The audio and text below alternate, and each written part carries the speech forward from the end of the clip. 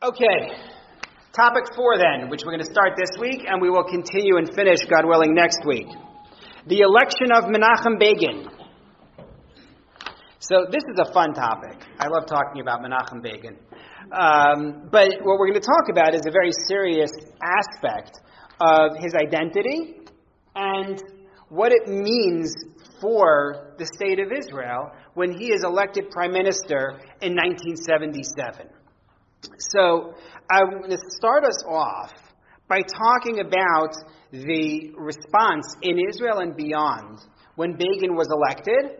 Then we'll go back into his history and talk about who he was. I think many people here already know the history, but I'll go through it quickly just to make sure that we're all on the same page.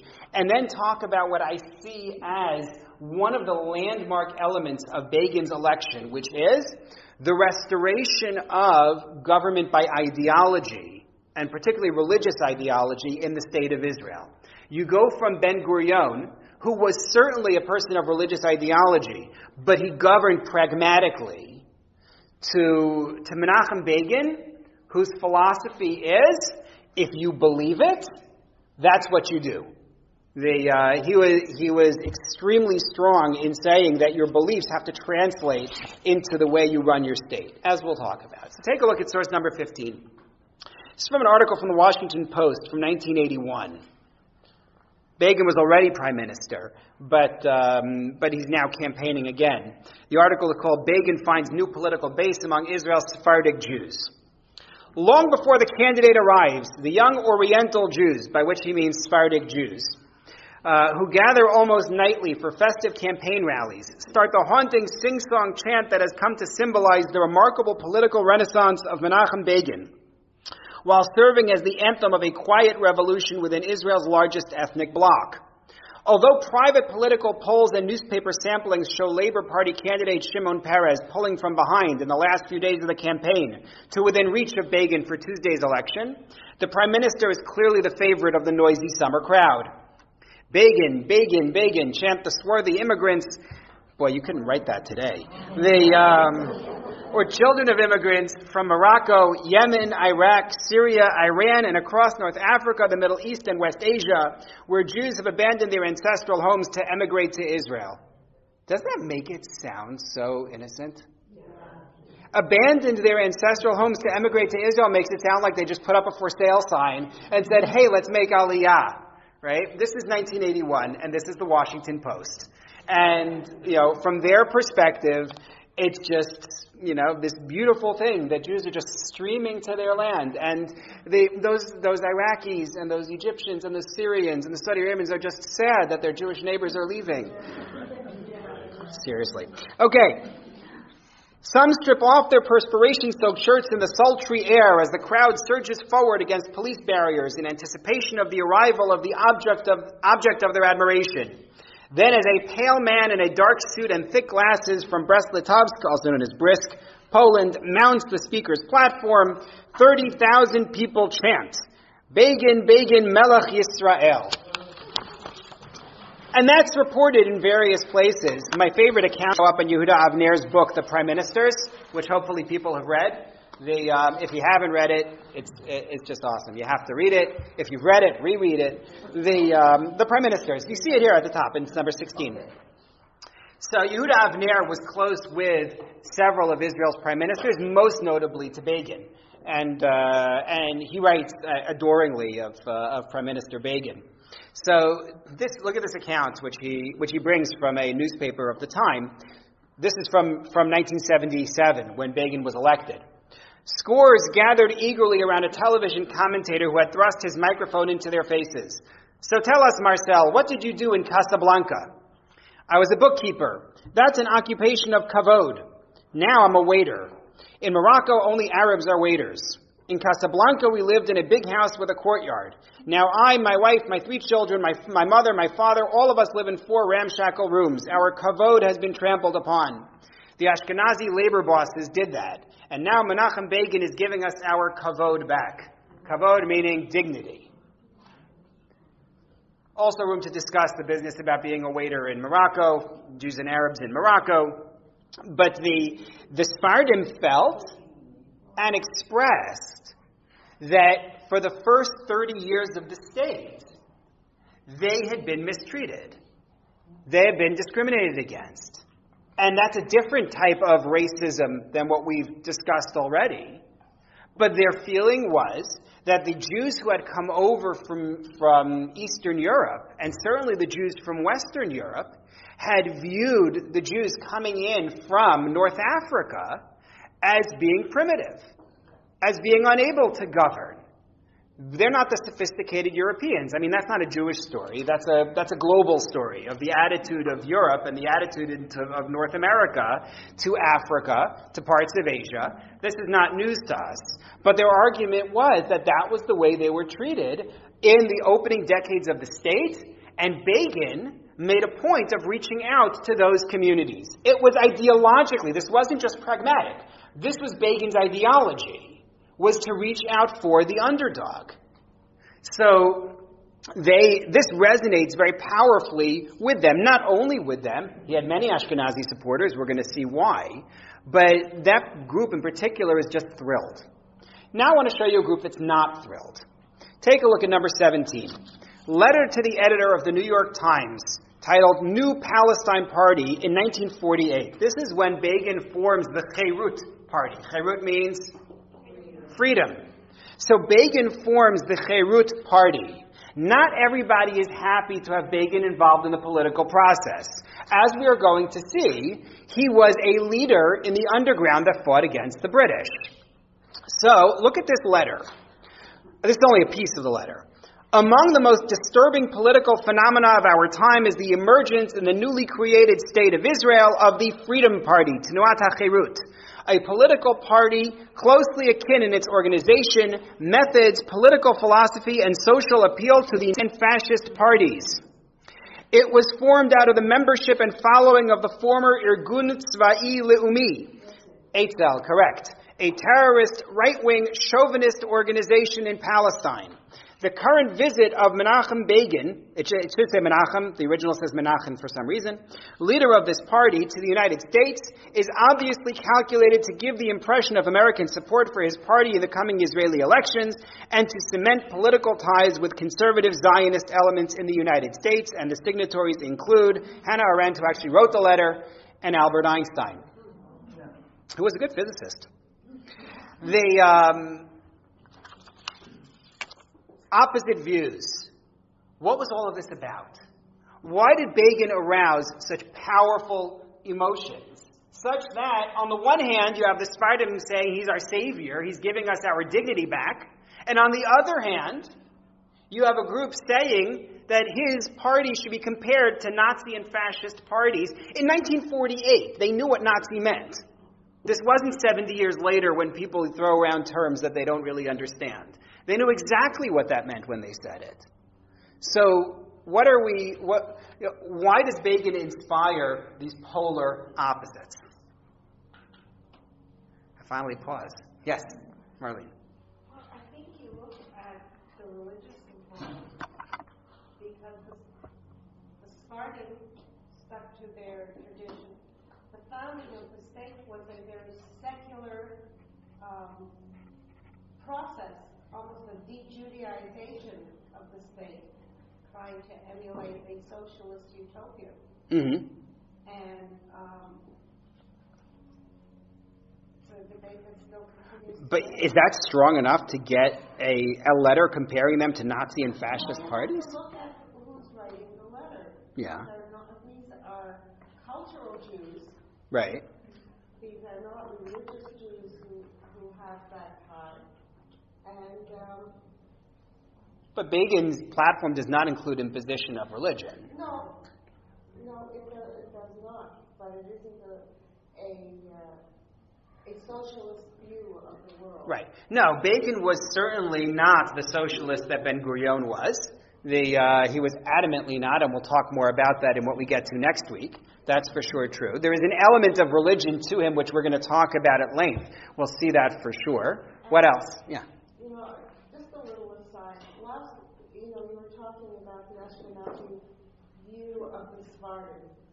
Last week, at the 9/11 memorial, we met an Israeli who works for and we were talking about Israel and the Spartan, and that attitude of looking down on the Spartan was still rampant. He said, the elite went to France, we got the dregs. So the attitude of a Marcel, and he felt that they were lifting up these people from the East. And I'm thinking, this is a person who's 64 years old today, has a prominent position, and still holds that viewpoint, and can't understand the rise of Spartan people like Regev and, like in government, because these are equivalent. No, it still goes on today. There are still people in Israel who lose their prominent positions because of indelicate statements on hot microphones about whichever group is on the other side of this. So no, it's absolutely true. It's not what it was, but without a doubt, this is still a concern. Let's go back in history. Let's talk about where Begin comes from. He's born in Lithuania in 1913. He grows up with a religious Zionist education as well as a classical education. He goes to law school, University of Warsaw. He becomes enamored of Zev Jabotinsky. He becomes active in Jabotinsky's Beitar movement.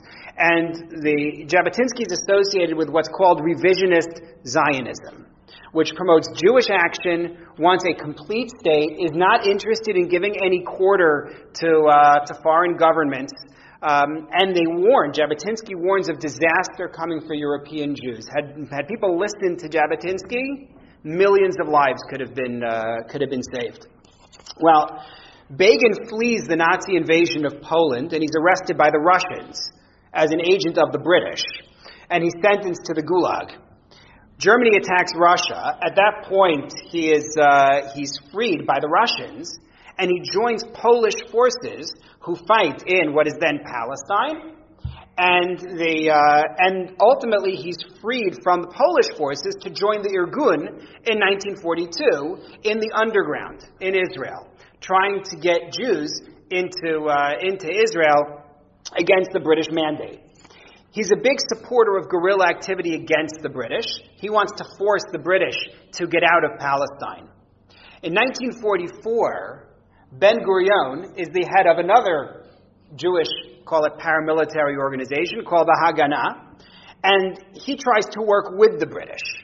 And he declares the Irgun to be the enemy of the Jewish people. Irgun Tzva'i Leumi, the Eitzel, this Begin's group, to be the enemy of the Jews. And so the Haganah of Ben-Gurion is hunting down the Irgun of Menachem Begin to give them over to the British. Right? Among the most famous incidents of this time is the Irgun's bombing of the King David Hotel in 1946, which is a story in its own right that I'm not going to go into only because there's so much to say about it. And we have a lot to talk about. But starting in 1948, the Irgun fights alongside the Haganah in the War of Independence. Except, June 1948, the story of the Altalena. Right? What was the Altalena? The ship. What's on the ship? Munitions that are meant for the Irgun, right? Munitions are being brought in for the Irgun. Ben-Gurion doesn't want it to be brought to shore, and Ben-Gurion orders the shelling of the Altalena. Begin is on shore. Begin is asked, should we fire back? And Begin, what happens? Refuses. Right? Begin refuses to fire back. He says, "Don't fire back. Jews will not fire on other Jews."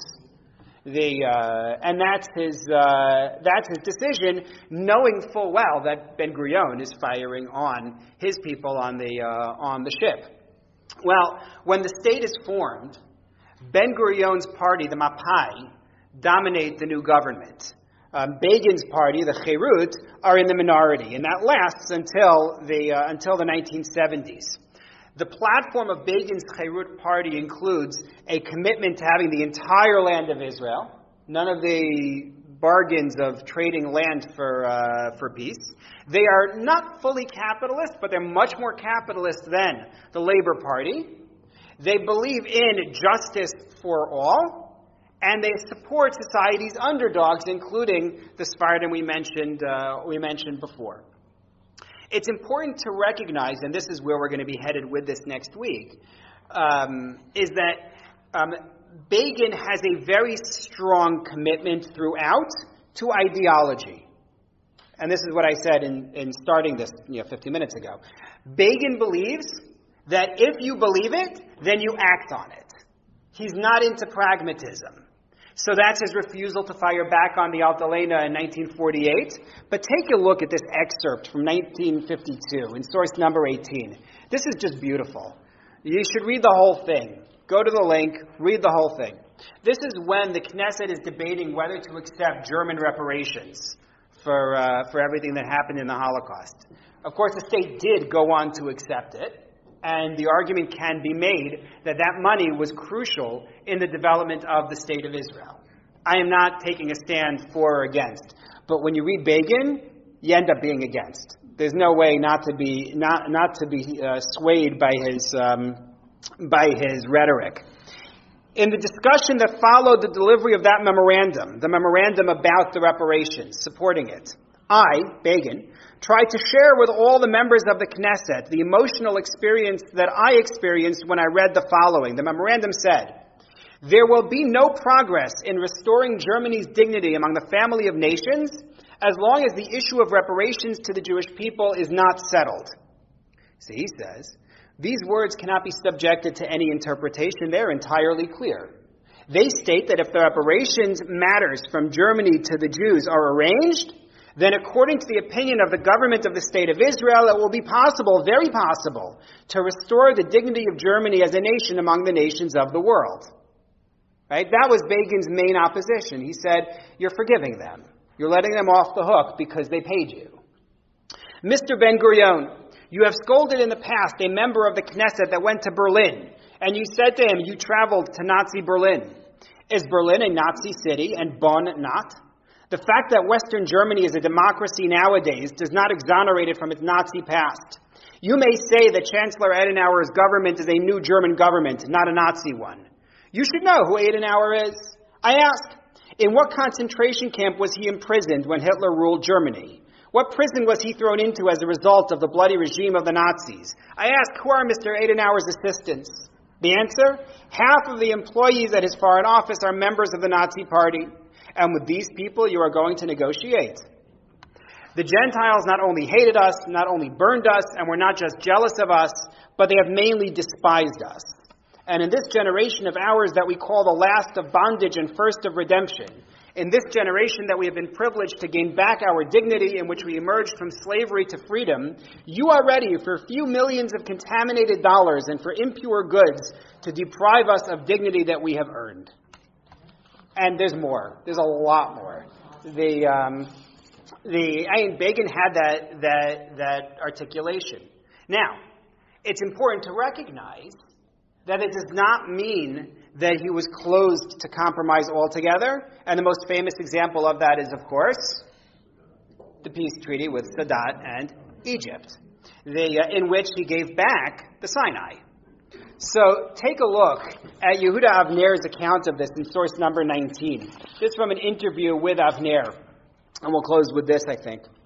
The interviewer says to Yehuda Avner, many people blame Begin for being the first to accept the notion of land for peace by signing the Camp David Accords in 1978. So Avner says, no, I think this is a gross misreading of the truth. The peace treaty with Egypt, in Begin's view, was of momentous strategic importance because Egypt is the largest and most powerful and influential of all the Arab countries. There never was a war against us, and I'm quoting Begin now, which Egypt did not launch. And there never was a war that ended without Egypt being the first to pull out. In other words, the key to war and peace of all the Arab states against Israel was always Egypt. And he was determined to break that cycle. And the fact is that he did make peace with Egypt, and that cycle has been broken. But land for peace is now applied to the West Bank as well. In other words, Begin felt that it was different to make this offer. Actually, there was one more piece which I think I didn't bring in my excerpt, in which he said the argument must also be made that the land that they gave back, the Sinai, was not part of the historical land of Israel, whereas the West Bank was. And I think that's a point that he made in the original piece, which I forgot to include when I did the excerpt. I should modify that. But the point is that Begin was an ideologue through and through. And that, as we're going to see next week, is what scares people. They want the pragmatic. They want the person who's going to look at the world and say, we need to make a deal on these points. And they look at Begin and they see somebody who loves his rhetoric and somebody who believes in his ideas and someone who is willing to go to war, literally, on their behalf and to fight against his own best interests on their behalf. And particularly, to go back to what Marlene said, when it comes to religion, this is going to be true as well, as we're going to see in some sources that we'll look at next week. And so what you get with the election of Begin is not only the rise of the Sephardim and not only a decrease in socialism, but what you also get with the election of Begin is a commitment to an ideology which thrilled some and frightened others.